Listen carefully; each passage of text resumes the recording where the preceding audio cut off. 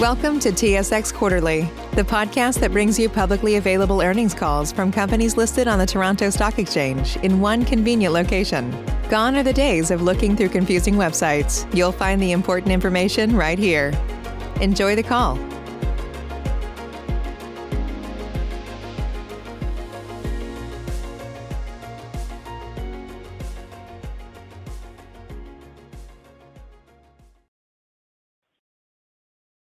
Good morning and welcome to the Restaurant Brands International Fourth Quarter 2021 Earnings Conference Call. All participants will be on listen-only mode. Should you need assistance, please signal a conference specialist by pressing the star followed by 0. After today's presentation, there will be the opportunity to ask questions. To ask a question, you may press star, then 1 on your telephone keypad. You will hear a tone to confirm that you are in the queue. To exit the question queue, you may press star, then 2. All callers will be limited to one question. Please note this event is being recorded. I would now like to turn the call over to Stephen Lichtner, RBI's Head of Investor Relations. Please go ahead. Thank you, operator. Good morning, everyone, and welcome to Restaurant Brands International's earnings call for the fourth quarter and year ended December 31st, 2021. As a reminder, a live broadcast of this call may be accessed through the Investor Relations webpage at investor.rbi.com, and a recording will be available for replay. Today's earnings call contains forward-looking statements, which are subject to various risks set forth in the press release issued this morning and in our SEC filings. In addition, this earnings call includes non-GAAP financial measures.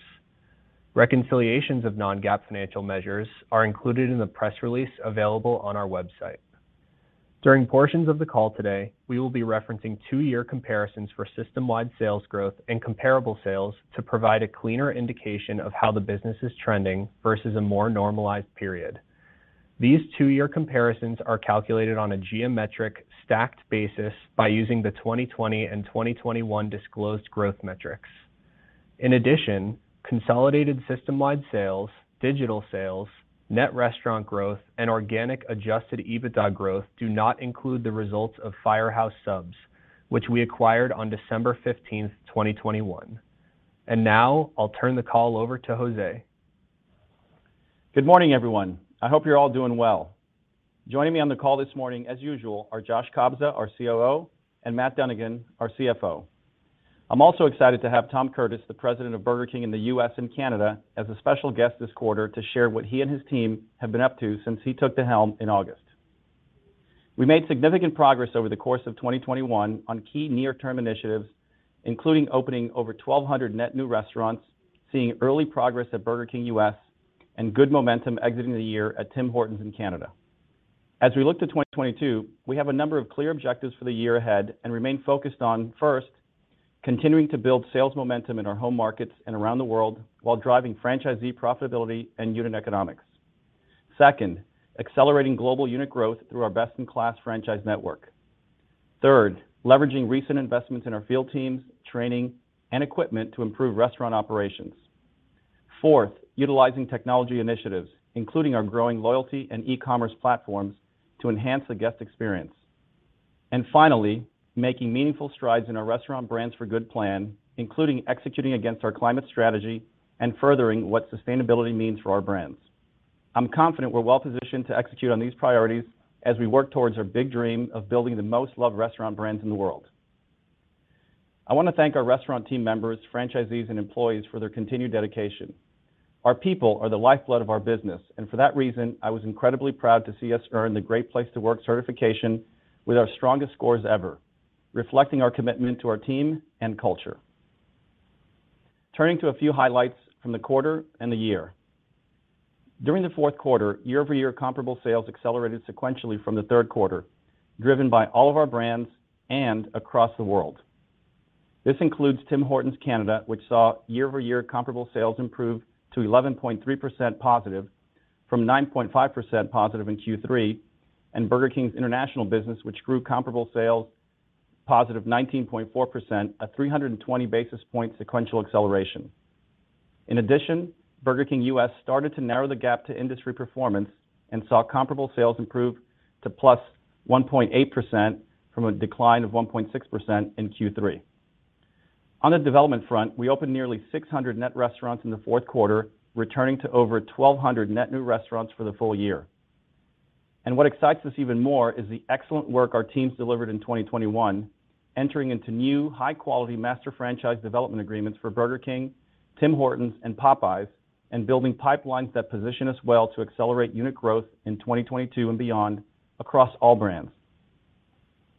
The combination of comparable sales and unit growth helped drive year-over-year system-wide sales growth of 14%, with organic adjusted EBITDA growth of 15%. This contributed to strong free cash flow generation that enabled us to capitalize on an exciting strategic opportunity with the acquisition of Firehouse Subs. As the year came to a close, and as we look forward to 2022 and beyond, I could not be more excited to have welcomed the Firehouse Subs brand and its seasoned team to our family of iconic and loved restaurant brands. We also returned over $610 million to shareholders during the quarter and over $1.5 billion for the year through a combination of dividends and open market share repurchases. Our capital allocation this year was consistent with our overall philosophy that allows us to dynamically allocate capital between reinvesting in our business, returning capital to shareholders, executing on strategic M&A, or all three. In addition, our continued commitment to our Restaurant Brands for Good framework helped drive a notable improvement in our ratings this year from leading ESG rating agencies. For example, we improved our S&P score by 37 points year over year and achieved a strong inaugural score of B- on our first public CDP disclosure, which was anchored by our strong governance and ambitious climate targets. Before we dive into brand results, I want to address a few industry headlines relating to staffing and inflation that I'm sure are top of mind for everyone listening in. Our brands have not been immune to these challenges, and we're hyper-focused on alleviating near-term pressures by driving sales and traffic in conjunction with recommending staffing initiatives and pricing strategies. On labor, we're taking a proactive approach to improve the situation, including providing toolkits for hiring and retention, expanding the support from our field and training teams, and working on simplifying back-of-house processes to make it easier and more rewarding for our franchisees' restaurant staff to work in their restaurants. On pricing, we took price in 2021 at each of our brands, and given the level of commodity cost and labor inflation we're seeing, we expect additional price increases in 2022 and are working closely with franchisees to make the best decision for guests and our franchisees' P&Ls. Turning now to our brand performance, let's start with Tim Hortons Canada. We are 2 years into our Back to Basics plan and continue to see encouraging proof points that our focus on elevating core quality, innovating for growth, and modernizing the brand is positioning Tim's well for long-term growth in Canada. For the fourth quarter, as I mentioned, we saw an 11.3% year-over-year increase in comparable sales, a 180 basis point acceleration relative to the third quarter. As compared to 2019 levels, we saw a 2% decrease in comparable sales, which is a 360 basis point improvement versus Q3. These results were driven by broad-based momentum, including in the underlying core business, the impact of our digital initiatives, and well-executed promotions. During the quarter, we continued our journey of core quality enhancements in both breakfast and coffee. In breakfast, we built on our fresh cracked eggs platform with the introduction of the steak and egg breakfast sandwich, which helped drive overall morning daypart sales ahead of 2019 levels for the first time since the start of the pandemic. We also made progress enhancing our hot beverage offerings, extending our prior work on brewed coffee into a successful platform relaunch of handcrafted espresso beverages, including lattes, in November. We saw the benefits of our richer and bolder recipes, dairy alternatives, and equipment tune-ups, with these great-tasting espresso-based beverages contributing to positive sales growth and helping drive a sequential improvement in hot beverage sales. In October, we took the next step in innovating for growth around our food-led occasions with freshly grilled wraps. This successful launch built off our established credibility in Cravables and helped drive mid-single-digit growth in our lunch and afternoon snack dayparts versus 2019 levels. It's encouraging to see our focus on enhancing food quality and taste translated to strong sales growth, with breakfast foods and main foods up a combined 14% versus 2019. Building new, ownable platforms across food-led dayparts remains an ongoing focus for the team, and you can expect to hear more from us on our initiatives throughout the year. We're also making important strides modernizing the brand through restaurant technology enhancements and continued growth in our Tim's Rewards loyalty program. For example, our Roll Up to Win 2.0 helped propel digital sales to over 1/3 of system-wide sales. In addition, Tim's Rewards maintained its position as the #1 food and beverage app in Canada with 4.5 million monthly active users during the quarter, over 50% growth year over year.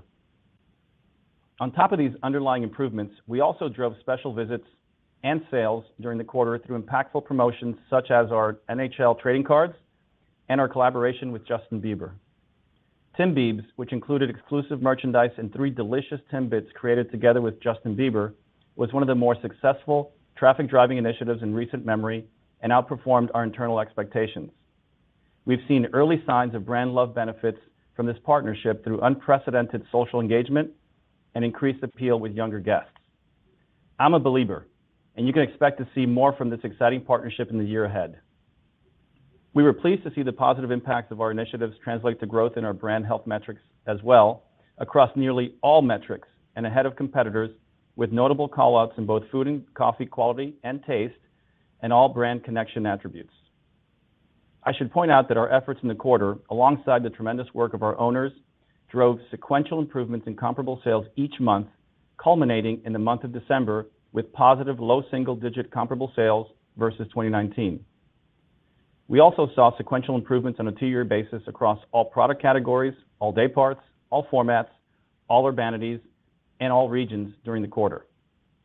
While temporary restrictions and lockdowns in January naturally had some impact on mobility and hence performance, we were pleased to see that the impact of this latest surge and resulting restrictions has proven to be less severe than prior impacts, a reflection of the strength of our underlying business and brand connection, and the fact that Canadians, like people everywhere, are keen to safely return to their normal mobile lives. In Tim's, we have a beloved brand, dedicated restaurant owners, and a strong multi-year plan in place to build on the momentum we're establishing in the attractive categories of food, specialty beverage, and cold beverage. And we're confident that thoughtful and steady category innovation combined with improved core execution and unmatched digital reach will unlock a better experience for our guests and more opportunities to grow sales and owner profitability across Canada. What's more, there's also a very attractive path to expand the Tim's brand around the world. We already have an established presence in 13 countries and are actively adding to this footprint through our robust development pipeline. The team achieved the highest level of unit growth since we acquired the brand, delivering 342 net new restaurants in 2021, with notable strength in China, where we exited the year with 390 stores and opened our 400th restaurant in January, less than 3 years after opening our first. In the U.S., we achieved our best year of restaurant growth since 2016 and signed development agreements to expand to new markets, including Houston, which will open its first store this summer. Our new U.S. openings leverage a smaller footprint, faster build times, and an optimized menu offering focused on beverages, baked goods, and hot breakfast sandwiches, all leading to more compelling unit economics. We're seeing encouraging results from these formats and are excited to see the overall business get back to growth. We look forward to sharing additional progress of the Tim's U.S. business later in the year. Now, before I walk you through the rest of our results, I'd like to pass it over to Tom to give you an update on the encouraging progress we're seeing at Burger King U.S. Thank you, Jose, and thank you all for having me here today. Over the past 6 months, I've had the pleasure of traveling throughout the U.S., meeting with and learning from our dedicated franchisees and doing important foundational work with our BK team and franchisees to build a multi-year plan to reclaim the flame at Burger King. While we intend to share additional details of this plan later this year, I'd like to take this opportunity to walk you through some of the near-term initiatives we recently shared with our franchisees. Now, I've been an operator for most of my career, including 2 decades as a franchisee, so I'm going to start with our initiative to improve operations, which is an important unlock for driving comparable sales. The opportunity is evident when we look at performance across our top operators compared to our bottom operators, as measured across a number of metrics, including hours of operations, staffing, speed of service, and average complaint ratios. In 2021, for example, comparable sales from this top quartile operators outperformed bottom quartile operators by over 400 basis points. And this is why we're focused on working with our franchisees to implement initiatives that will improve operations. At the end of December, we rolled out our first of 2 waves of menu simplification, removing low-volume items so that team members can focus on serving our most loved products and providing guests a fantastic Burger King experience consistently. The first wave had no material impact on comparable sales, and we are confident that the improved execution we're starting to see will drive guest retention and frequency for our restaurants. In addition, we're streamlining some product builds across the menu and simplifying our menu boards to make production and ordering easier for team members and for guests. These measures and the renewed focus on operations are welcomed by our franchisees and starting to drive progress in several key operational metrics, including order accuracy and overall satisfaction. Next, on digital. I spent many years at another company that has been an industry leader in the digital guest experience. There is no doubt from everything that I've seen at Burger King that we have a lot of opportunities to make it easier for our guests to order from us online, with way fewer clicks to complete an order, and by implementing a consistent, easy-to-enjoy pickup experience. Becoming a leader in this digital space also involves completing the rollout and effective utilization of our outdoor digital menu boards, where over 70% of our guests order with us today. We are well on our way to equipping 100% of our drive-thrus in the U.S. and Canada with these boards by mid-2022. And as we continue to expand our Royal Perks loyalty program, we expect to see synergies from integrating loyalty into these dynamic digital boards. Shifting to our menu, we are leaning into our iconic brand equities and assets, starting with the more purposeful highlight on what has made us special over the decades, flame grilling and having it your way. We were the first in the industry to do both at scale, and they're very much core to our future growth. And also core to our growth is leaning into our strongest brand equity, the Whopper. The Whopper is a multi-billion-dollar brand, and we need to treat it as such. You should expect to see new extensions and innovations around the Whopper, some of which are already proven winners in our international markets. We expect they will test and perform well here in the U.S. as well. And while we will always strive to provide excellent value for money on a full menu basis, going forward, we will be purposeful and targeted when we choose to promote this iconic asset. On chicken, you can expect us to optimize our platform so that we ensure unique offerings that we can execute on consistently. This includes a thoughtful menu architecture that features our premium chicken sandwich and extensions, celebrates our original chicken sandwich, and offers a fun new approach to our unique fan favorite chicken fries. Value also remains important to our guests and core to our business.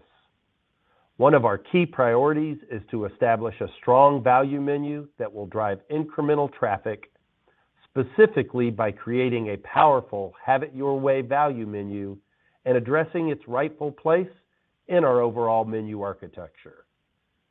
Now, to execute on our initiatives, we've been building strong capabilities with our new analytics and insights team, bringing additional rigor to all areas of the business, utilizing guest insights, operations analytics, performance analytics, and digital analytics.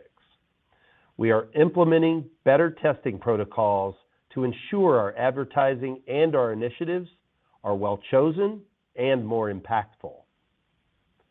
And given the increased rigor of our new processes, it's fair to expect more of an impact from our initiatives in the back half of 2022. On branding and advertising, the team is working on our brand positioning and how we build relevance with all audiences. I won't go into the detail on that today, but I would note that we recently announced our decision to put our creative and media accounts into review. Another crucial part of our brand positioning and relevance is reflected in our system's image, where currently we have nearly 30% of our system equipped with the latest BK of Tomorrow image and technology elements. The path toward a fully modernized fleet of restaurants is a key part of our longer-term plan, and we're committed to doing what we need to, including making investments in both the brand and its physical assets to get there. We are working side by side with our franchisees to develop a bold and thoughtful investment plan, which we'll share with you later this year. We are also investing in the support of our franchisees and restaurants so that operators execute well on our proven business model, especially in this challenging operating environment. First, we increased our corporate field and training positions across the U.S. and Canada by over 50% since the start of 2021.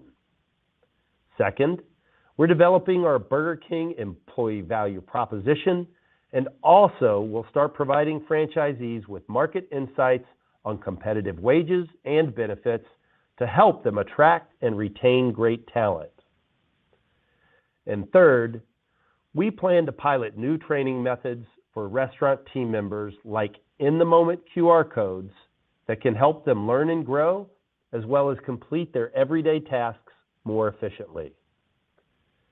And finally, it will come as little surprise that inflationary pressures, coupled with near-term sales headwinds, have had an impact on franchisee profitability. We've developed and tested a list of opportunities, many of which came directly from our top operators, which we expect will make a meaningful difference going forward. We already started to selectively implement some of these profitability initiatives in 2021 and plan to execute on more over the course of this year with a clear path to improved profitability in the coming quarters. And now to touch on our results for the fourth quarter. We saw a 1.8% year-over-year increase in comparable sales, a 340 basis point acceleration from Q3. This was driven primarily by the impact of simple, more powerful messaging around our key core platform initiatives for the quarter, as well as increases in both delivery and digital sales. These improvements offset a modest impact from reduced operating hours, continued headwinds from our measured transition away from paper coupons, and lapping last year's 2 for $5 core discount promotion. I was especially pleased to see our Italian Original Chicken Sandwich and Ghost Pepper Nugget promos benefit from our improved media testing and our purposeful decision to reduce the number of messages in the quarter. These were direct outcomes of opportunities our team identified early on to enhance our media firepower. I'm also excited to see that our efforts helped to close the gap to our peers by a few hundred basis points last quarter. While we have a long way to go to further shrink this gap and to start creating one, both our corporate team and our franchisees are energized and excited to get after it. Finally, I want to thank them for their dedication and support as we work toward our common goal to reclaim the flame and provide exceptional experiences for each and every guest. And with that, I'll hand it back to Jose. Thank you, Tom. It's clear the team's hard work is paying off, and I'm personally equally as energized as you and our franchisees about Burger King's opportunity in the U.S. Let's turn now to our Burger King International business, which comprised nearly 60% of the brand's global system-wide sales in the quarter.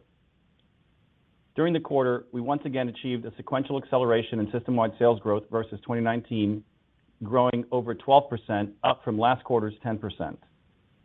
This result included sequential two-year comparable sales improvements in some of our largest international markets, with Spain and Brazil notably returning to pre-pandemic levels during the quarter, Canada up high single digits versus 2019, and Australia, Korea, and the UK generating double-digit growth. We also ended the year with our three largest international markets, France, Spain, and Germany, each generating over $1 billion in system-wide sales. Outside of the benefits from easing restrictions, one of the largest contributors to business performance in our international business remains digital growth. As Josh shared last quarter, we've seen a correlation between our most advanced digital markets and our largest and fastest growing markets. In addition, our plant-based products continue to be an important sales driver in Europe, where we are a leader in plant-based offerings. We continue to introduce new products, including the veggie version of our iconic long chicken, which made its debut in Spain and Germany during the quarter. We've been pleased with the results, including a doubling of plant-based product incidents in Europe in the quarter, and are looking for new market opportunities in Europe and around the world to expand the platform. We, of course, expect the international business to see continued improvements as restrictions ease.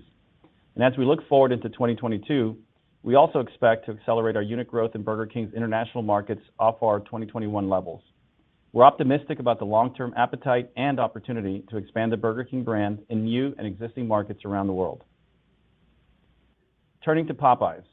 As you know, development remains a key priority and an unlock for the brand for long-term growth. 2021 was a milestone year for Popeyes development, crossing the 3,000 restaurant mark in the US and Canada and experiencing record unit growth with the highest number of openings since we acquired the brand. And we have no plans to slow down. In 2021, we signed more development agreements around the world than ever before, including plans to bring Popeyes' iconic Louisiana-style chicken to India, the UK, Saudi Arabia, Romania, and France, as well as further expansion in Mexico, and of course, the US and Canada. We've continued this momentum into 2022. In January, Popeyes announced an agreement to launch in South Korea, one of the largest chicken QSR markets in the world. I'm very proud of the team's dedication to introducing Popeyes to more guests, and am confident we'll once again see strong unit growth in 2022 in both the US and around the world. We saw the benefit of our powerful development engine on full display in our home market during the fourth quarter, as strong net new restaurant growth of 5.6% offset softer comparable sales and drove a 4% year-over-year increase in system-wide sales. While Popeyes unit volumes remain incredibly strong, we did see a 1.8% year-over-year decline in home market comparable sales as a result of staffing challenges and competitive pressures. Ongoing labor challenges led to reduced operating hours and service modes, impacting comparable sales by roughly 1%. In addition, chicken sandwich volumes remained pressured by competitors which, as you may recall, started making their sandwich debuts in early 2021. Despite these pressures, comparable sales did improve by nearly 300 basis points relative to Q3, partially driven by traction from menu innovation. For example, we saw encouraging results from recent initiatives with nuggets and the Megan Thee Stallion Hottie Sauce collaboration contributing positively to comparable sales. These initiatives also played an important role in attracting new demographics, specifically Gen Z and millennials, and expanding our PM snacking daypart. We're just scratching the surface on opportunities for Popeyes, and I firmly believe that the brand is poised to become one of the fastest growing in the industry.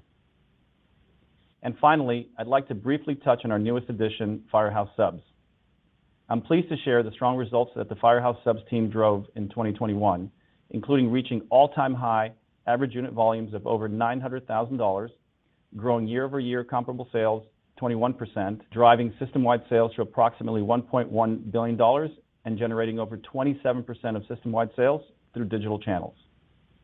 These impressive results are a testament to the strength of the brand, its unique menu offerings, its purpose-led public safety commitment, and its seasoned management team.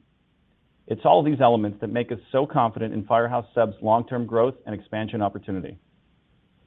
We're excited to plug Firehouse Subs into our robust global development network, shifting the brand's unit growth into high gear in the coming years.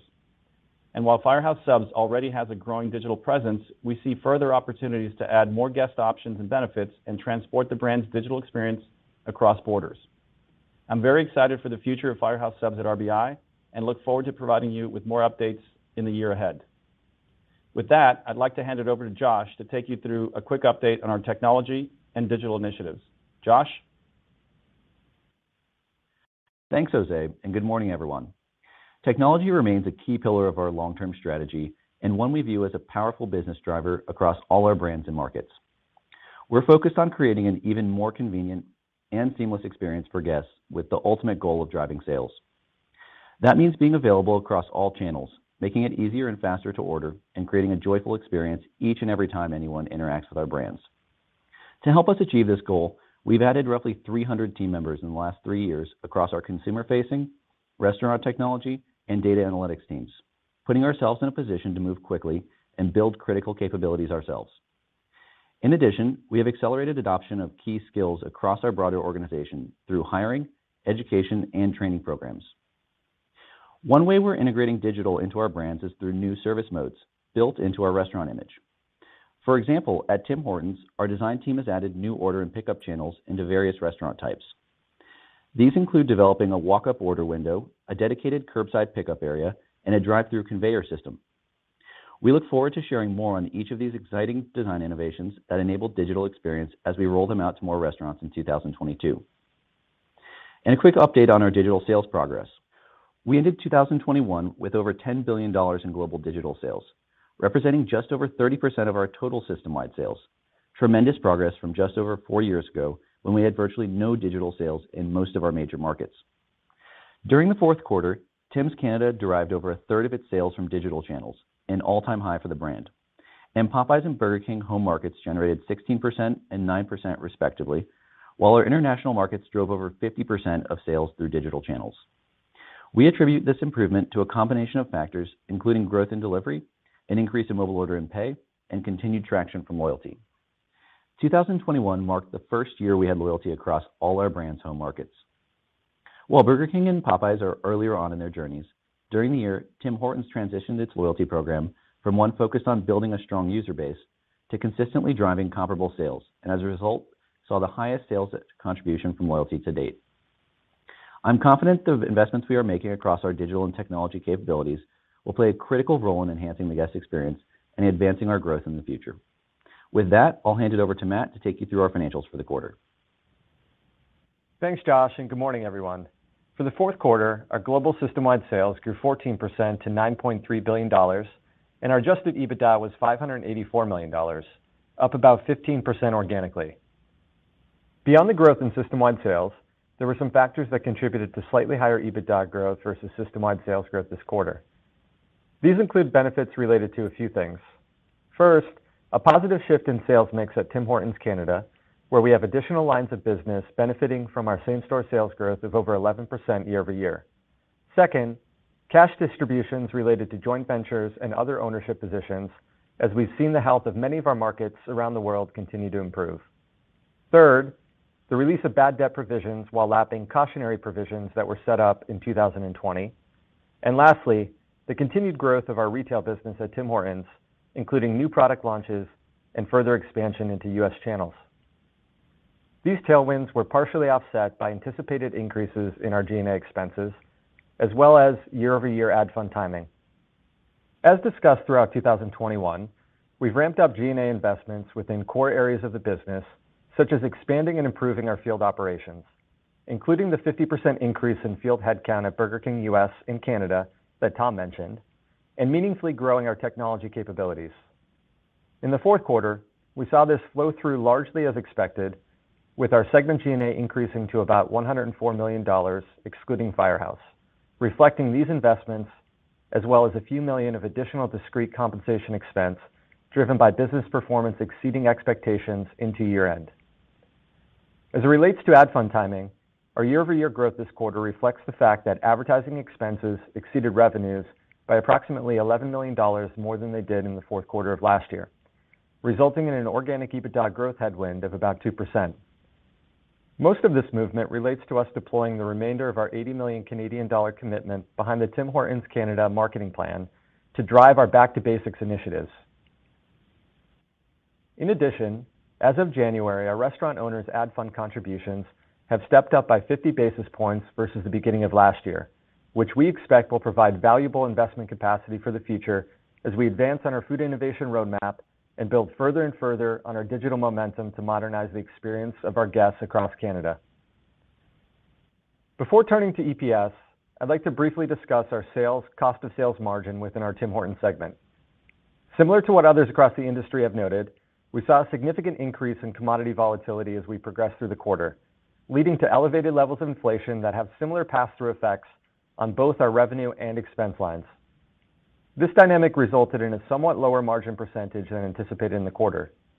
That said, during the fourth quarter, we saw healthy year-over-year growth related to sales less cost of sales on a dollar basis, a good reflection of the trends we saw at Tim's as sales and volumes improved throughout the quarter. We will continue to manage through the volatility that is extended into this year, and as we do so, remain focused on driving volume growth in a high-quality way through our sales plan and maintaining best-in-class service levels, which are a key advantage for our system. Our fourth quarter adjusted earnings per share was 74 cents, compared to 53 cents last year, representing an increase of approximately 39%, including an FX tailwind of about 1%. The higher growth compared to our organic adjusted EBITDA growth of 15% was mainly driven by lower net interest expense, a lower adjusted effective tax rate, and a reduced share count from our repurchase activity, partially offset by higher equity-based compensation. Turning to our cash flow and capital structure, we generated $435 million in free cash flow during Q4 and over $1.6 billion for the year. This strong cash flow enabled us to continue investing in our business and capitalize on an accretive strategic opportunity, all while following through on our commitment to return capital to shareholders through both our industry-leading dividend and open market share repurchases. In December, we increased our Term Loan A facility by over $500 million and extended the maturity of our Term Loan A and revolver to 2026. The proceeds, along with cash on hand, supported our $1 billion acquisition of Firehouse Subs. The transaction had a minimal impact on our balance sheet, only increasing net leverage by about 0.3 times from Q3, and we ended the year with a strong liquidity position of $2 billion, including $1 billion of cash on hand. Our strong cash flow and flexible balance sheet has allowed us to execute across all elements of our capital allocation priorities, which starts first and foremost with investing in the business. On this front, we made a number of important investments throughout the year, including the G&A investments I discussed and our 80 million Canadian dollars support for the Tim Hortons Canada Ad Fund. In addition, we invested $125 million into our business through CapEx and tenant inducements, reflecting our commitment to modernizing our brands and innovating our digital capabilities. Going forward, we will continue to prioritize investing in our brands, and as Tom mentioned, are in the process of working through a thoughtful plan for the BKUS business, which we expect to share more on with you later this year. We've also been actively buying back shares, and during the fourth quarter, repurchased and retired approximately 6.4 million shares of our common stock for nearly $370 million. In addition, we paid shareholders a 53-cent per share quarterly dividend, which will increase in Q1, marking the 38th consecutive quarter of year-over-year dividend increase and a target of $2.16 per share for 2022. 2021 marked a positive combination of improving business results with double-digit growth in both system-wide sales and adjusted EBITDA, and $1.5 billion of shareholder returns through nearly $1 billion of dividends and over $500 million of open market share repurchases.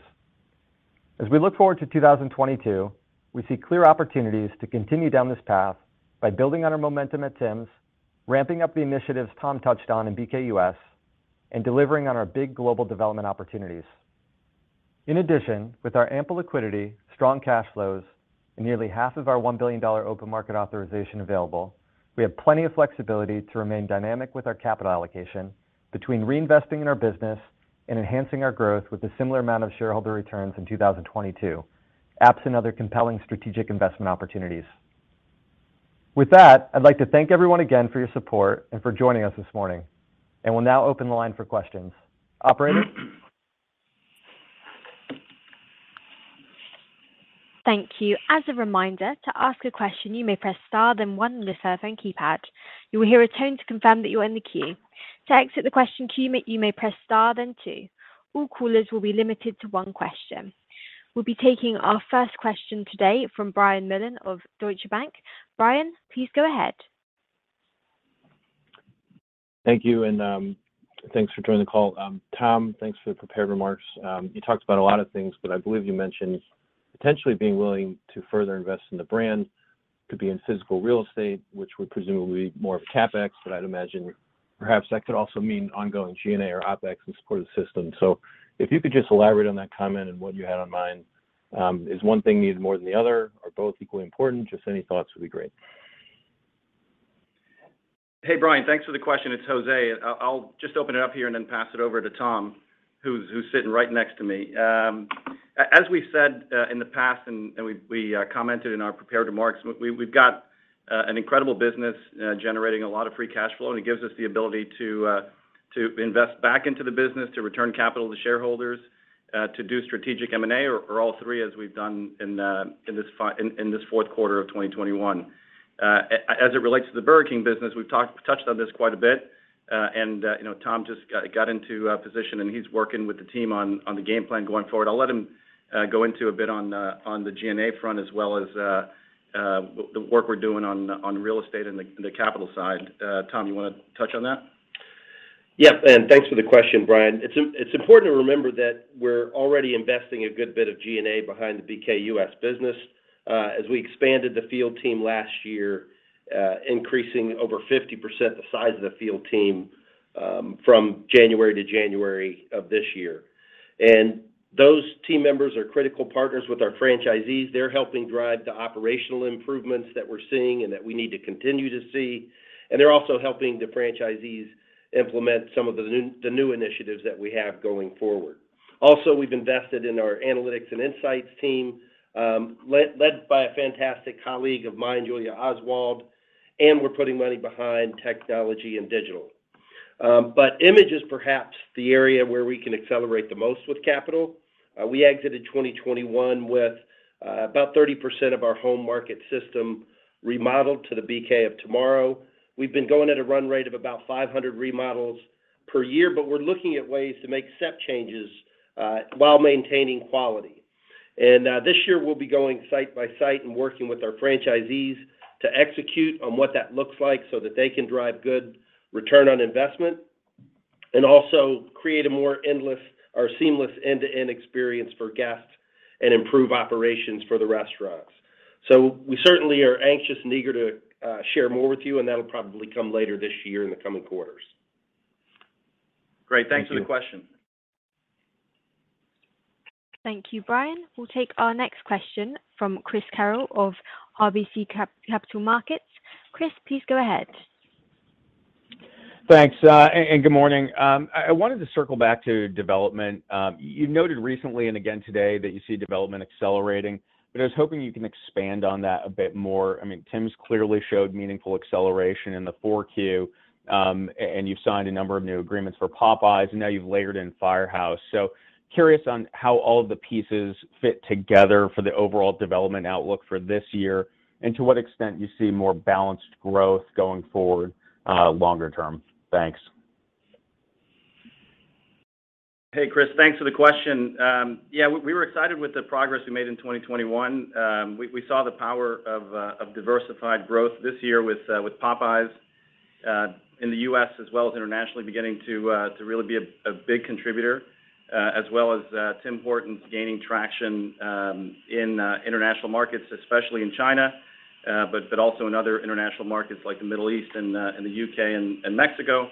And we saw the first time in a long time positive growth out of Tim's in the U.S. So we're excited about Popeyes and Tim's contributing. Obviously, BK is the engine of growth and has been for some time for our company internationally in particular. And we're confident in the ability of that business to get back to levels of growth of what we saw back in 17, 18, and 19. And we're encouraged by the broad-based growth that we saw internationally in many markets. We saw some markets where we have large franchisees getting back to growth in 2021 and seeing some good momentum there, but not quite to pre-pandemic levels. And examples of that include China, Brazil, and Russia growing, but not quite at the pace that we saw in 2018, 2019. I think some cases there are macro environmental issues like we saw with Brazil, although we did see signs of improvement in the fourth quarter. In the case of China, as an example, we've been working through some open issues and disputes that we've had with our master franchisee there. We're working through them, working closely with the master franchisee. I'm not going to be able to get into too much of that into this call here, but I've known these guys a long time and believe we have a good path forward to help accelerate growth in China, which is one of our biggest priorities. And overall, we're pleased with the huge bounce back we saw in 2021 from basically flat in 2020 to meaningful growth in 2021. And we have a lot of confidence in our long-term outlook. We continue to see a lot of white space in many markets in Asia. We're still our competition has 3-to-1 versus us, and we think we have an opportunity to grow in the chicken space, in the coffee space, in the burger space, and now in the sandwich space. In EMEA or Europe, Middle East, Africa, it's 2-to-1, and North America, it's also 2-to-1. So lots of room for growth. We have 4 great brands that have strong unit economics and lots of interest from franchisees, and in particular, as it relates to BK, we're confident that we can accelerate in 2022 and beyond, and get back to really strong growth across the entire company. Thanks for the question. Thank you, Chris. We'll take our next question from David Palmer of Evercore ISI. David, over to you. Thanks. For my question, I wanted to focus on the impact of inflation and supply chain in Canada. You mentioned how Tim's supply chain was a drag to the EBITDA this quarter, and I would imagine costs would be running high in supply chain in Canada this quarter. But looking to the future, I would imagine that the relationship of pricing to costs in that supply chain business would be improving, and some of these COVID-related friction costs that we see across all sorts of supply chains out there would also be going away. So could you talk about how much COVID and perhaps the temporary dislocations of price to costs might be a drag to Tim's EBITDA right now, and how much that might be easier comparisons later? And then how much higher are Tim's Canada prices, at the menu level for the franchisees versus a year ago to pay for this? Thanks so much. Hey, David. Yeah, Dave, thanks for the question. Hey, it's Matt here. I was just going to share some comments on your question on the supply chain margin, and I think Jose was going to jump in with some thoughts as well. But specifically as it relates to the quarter and the supply chain, we had talked last quarter about some pressure on the cost of sales margin, and we were expecting it to come down a bit given the volatility that was out there. And I think that's generally what we saw in the quarter. We did come in a bit lower than we had expected when we spoke in the third quarter. And I called out in the prepared remarks, there was an impact there related to inflation, obviously. And if you think about it, the way our business works in terms of commodities, where we're seeing a bunch of volatility and inflation, where we have pass-throughs, those pass-throughs are going through both, the revenue and expense lines in the P&L, and so they have a little bit of a disproportionate impact as they flow through, which is kind of what we saw in terms of the impact to our percentage margin in the quarter. But that being said, I think we're very positive on the trajectory of the business, and I think that's the most important thing. We're very excited to see the progress in the business at Tim's in the quarter, both in terms of sales and volumes following along with that. And as a result of that, it didn't really have a material impact on our dollar profit, right? So we saw healthy year-over-year growth on a dollar basis in the supply chain. I think where we are now, we're obviously still facing a bunch of volatility out there. We aren't giving specific margin guidance, but we are managing costs and pricing in a really disciplined way, and focused on really driving guest experience and delivering great value to our guests and maintaining best-in-class service levels from our supply chain, which we think is a pretty key advantage for the system in Canada. I'll let Jose jump in with some other thoughts as well. Thanks, Matt. And yeah, Dave, the second part of the question was on pricing to the consumer, and as we've mentioned before, we work closely with our franchisees and also third parties to help guide and determine the right pace and level of pricing. We're quite structured and data driven in that regard, and we run the process on a regular basis just to keep an eye on what's happening. We also look closely at what's happening in the marketplace and trends with competitors as well. In Canada and as well as in the U.S., we've tended to price in line with CPI, and CPI in Canada has been probably in 21 about half or even slightly below half of what we've seen in the U.S. And so pricing for Tim's in Canada has been right around CPI, just under it. And so we'll continue to monitor this. It's really important for us to ensure that we manage demand, control the demand side of it, and not get too far ahead of the consumer from a pricing standpoint. And our teams work closely with the owners in Canada and with our supply chain teams to ensure that we have the right pricing going forward and continue to create that strong demand for our beverages and food throughout all day parts. Thanks for the question. Thank you, David. We'll take our next question from John Glass of Morgan Stanley. John, please go ahead. Thanks very much. Tom, you mentioned franchisee profitability at Burger King being under some pressure just given inflation and the sales results. Can you maybe frame what the average profitability looked like in 21 versus 19, or some way to sort of measure how you think franchisee profitability is today? Do you think that system has the wherewithal to continue to reinvest in the business the way you want them to, just given that profitability? And do you think the solution is just to help them operationally improve profitability and therefore they can reinvest? Or do you think there's a more significant role in corporate investment to help them achieve those goals of reimaging the system? Yep. Thank you, John. Franchisee profitability is going to be a big key to our long-term success. And as we came out of 2020, we had very strong profitability despite a difficult time, and that really speaks to the resilience of the business model. But, that said, we worked through a lot of headwinds last year and saw an overall decline in profitability in 2021. We did see some positive signs in Q4 where we were flat to Q3, nominally and as a percentage of sales despite the inflation headwinds. And just positively, we started to see some progress at the end of the year from our profitability initiatives specifically.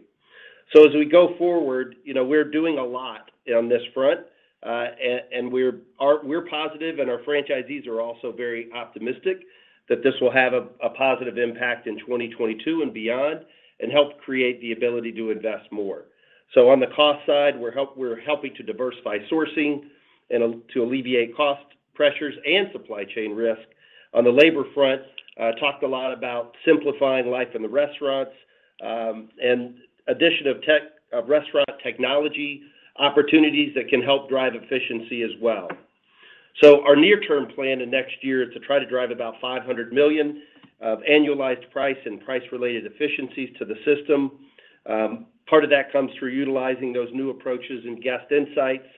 We started to roll those out in Q4, by the way, and expect to complete those in 2022, once again, providing us with a roadmap and a backdrop for future investment. And as we mentioned earlier, we do think we have a role to play. Matt, Jose, myself are working closely together. It's something we talk about almost every day, and then we'll have more later in the year on what that will look like. And also we'll be working closely with our franchisees on that plan. Thanks, Tom. Thank you. Thank you for the question. Thanks, John. Thank you, John. We'll now be moving over to our next question from Dennis Geiger from UBS. Dennis, please go ahead. Great. Thanks for the question and to everyone for the details this morning.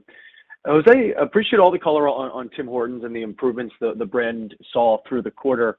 Wondering if you could talk a little bit more about how you view the brand as positioned this year to make further gains based on everything you highlighted and the work the team has done across menu and marketing and digital and more, particularly as the restrictions in Canada begin to ease and mobility improves.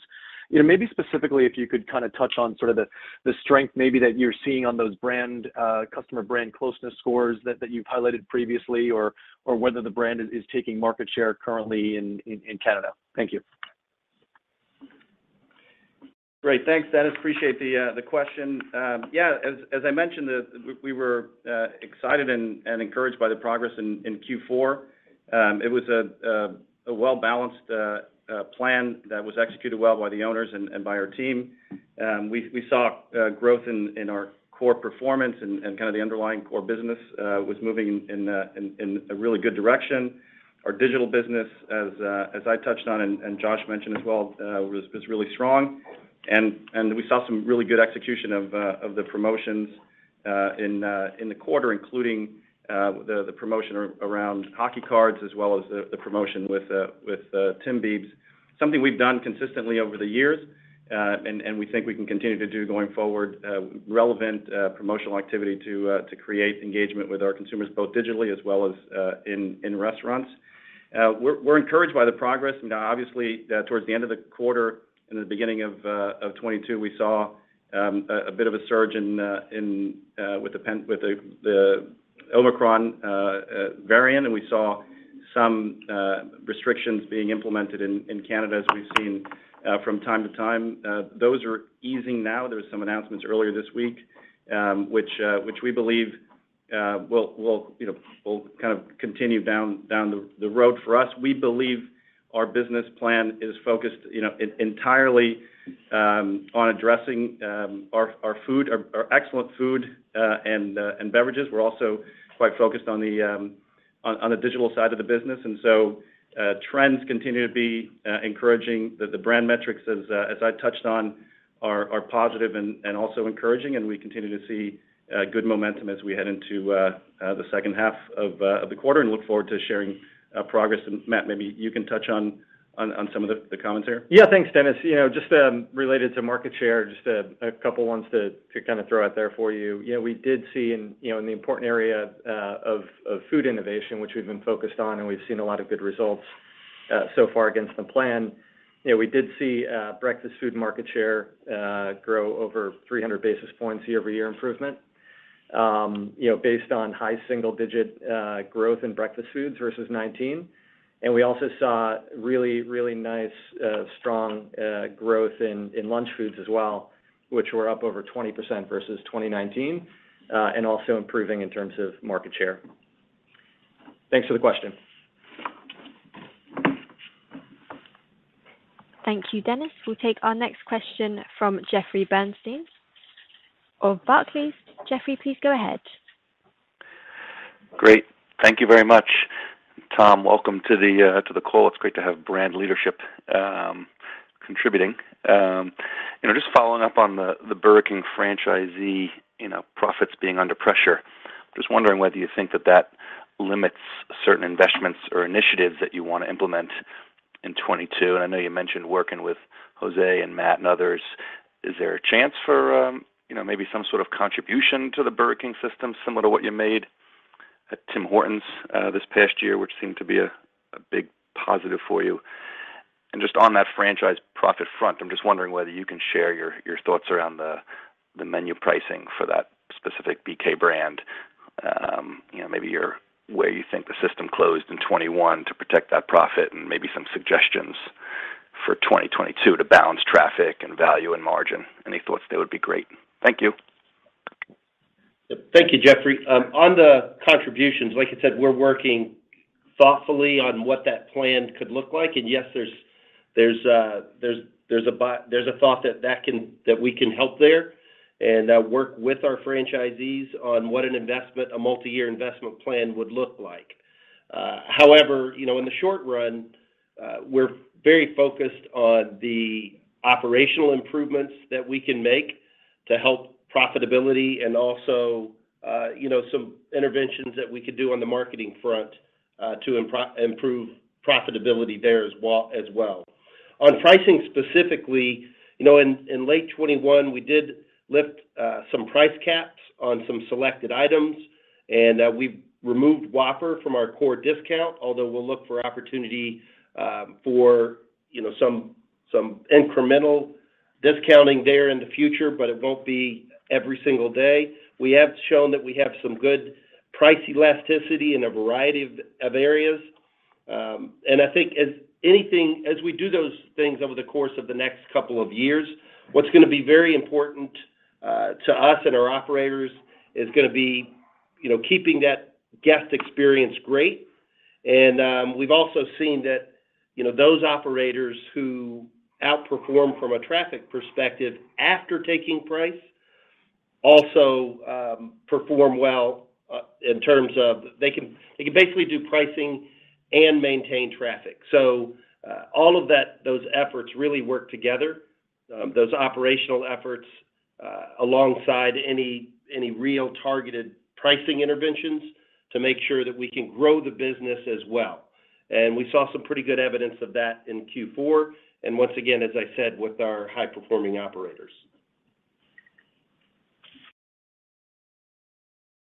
Thank you. Great. Thanks for the question. Thanks, Tom.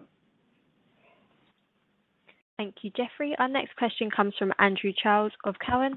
Andrew, over to you. Great, thank you. Guys, really impressive traction the first 3 years in Tim Hortons China. Could we just get an update, though? I think, with the master franchisee planning to go public, they did share some store-level details, and just wanted to learn a little bit more around how it impacts, your income statement. Based on their disclosure, it looks like, AUV is around $450,000 to $500,000 or so. And also would love to know just the royalty. I think it steps up over time, but starts at around 1% to 2%. Just would love some help just connecting the dots between their store economics and how it impacts your income statements. Obviously, that becomes a larger percentage of growth. Yeah, Andrew, thanks for the question. We are really excited about the progress we're making in Tim's in China. Obviously, as I mentioned in the prepared remarks, we crossed the 400 threshold there, or kind of milestone in January, only opening the first one less than 3 years ago. We have a very ambitious long-term target for growth in China, and view that as a great path to build the Tim's international business throughout the region in Asia, and also in other markets around the globe. So we're really excited, and they're seeing some good growth as well from a comparable sales standpoint in 2021. Tremendous digital business as well. Around 90% of the business is through digital channels. And we're seeing significant improvements as well from an operational standpoint at the store level. Guest engagement and feedback there is really good. Similar to what we see with Popeyes and we also saw with Burger King early days. As you build the brand internationally, there are different formats that we use. You'll see less, especially in Asia, you'll see less freestanding drive-through locations, and you'll see the formats that are more inline and smaller footprint. We also see differing economics as you pointed out on the royalty, but also in terms of how our business internationally is principally a royalty-based business. We do in some cases and have had ramp-ups in royalty, but the goal is to get back to kind of standardized royalty rates across the globe for all brands. And in many cases with these international businesses, as you're starting from scratch, you're building awareness. These are startups in many of these markets, and so you'll see AUVs grow over time as we connect and engage consumers better with the brand. They understand the brand better. Frequency is being driven more and more. We have strong loyalty platforms in these markets, which allows for even higher frequency. So we're really excited and looking forward to sharing more on how we progress with Tim's, but also Popeyes and Firehouse alongside our BK international growth engine. Thanks so much for the question. Thank you. Thank you, Andrew. We'll take our next question from Lauren Silberman of Credit Suisse. Lauren, please go ahead. Thank you. I wanted to ask about Popeyes US. You talked about competitive pressures at the brand, and given these competitive pressures are unlikely to abate, how are you thinking about the strategy to reaccelerate comps and market share gains? And then to what extent is the sales performance weighing on franchisee economics and the appetite for development in the US? Thanks. Great. Thanks for the question, Lauren. I think it's important to remember how significant the step change for Popeyes in the U.S. was in 2018, heading into 19, and then throughout 2020. The business has changed dramatically in terms of AUVs or volumes on a per store basis, as well as four-wall EBITDA for the franchisees. We've seen tremendous appetite and engagement from all the franchisees around the country, existing and new ones as well, coming into the system because of the exciting unit economics. We are facing, as we do with all brands in the U.S. and and in more mature markets. There's a lot of competition. That's part of the business, but we think we have a differentiated product with the chicken sandwich, as well as our nuggets that were launched, and a lot of the innovation pipeline that we have on handheld chicken. We believe allows us to continue to grow long term the business. Our investments in digital as well, we believe are key drivers of growth for the brand in the U.S. in quarters and years to come. And we think there's a tremendous opportunity here. So we'll continue to innovate and develop our menu to continue to address trends in the industry. But the key for Popeyes in the U.S. will be to continue to deliver the great tasting products that we have and do so in a really efficient way in our restaurants, and that's the focus that the team has. Investing in drive-thrus, investing in outdoor digital menu boards, investing in operations, and continuing to be there for our guests day to day. Thanks so much for the question.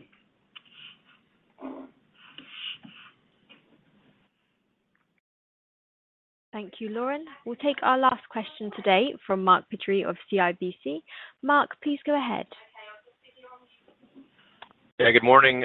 Thanks for all the comments, Tom. I'll echo the other comments this morning. But just regarding the approach to marketing, I heard your comments about the opportunities in the menu as well as in digital, but I wanted to ask about the Burger King brand perception. And I understand you're in a review of your creative accounts, but where do you think the Burger King brand has lagged, and where do you see the most opportunity this year?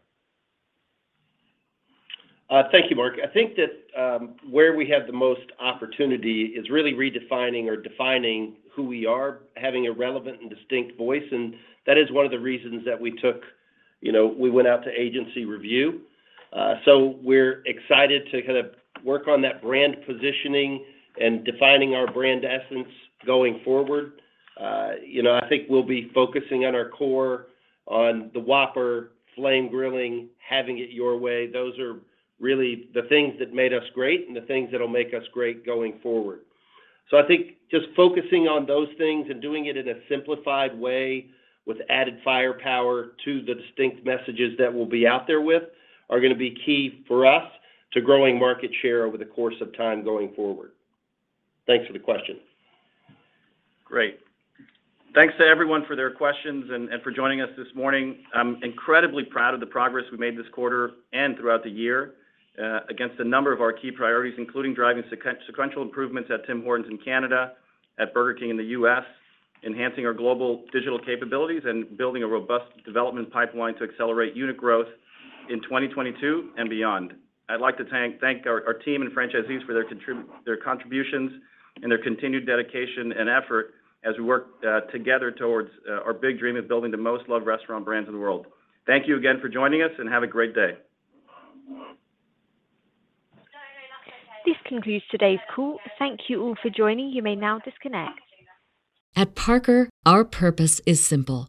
We want to make the world a better place by working more efficiently, by using more sustainable practices, by developing better technologies. We keep moving forward. With each new idea, innovation, and partnership, we're one step closer to fulfilling our purpose every single day. To find out more, visit parker.com/purpose. Parker, engineering your success.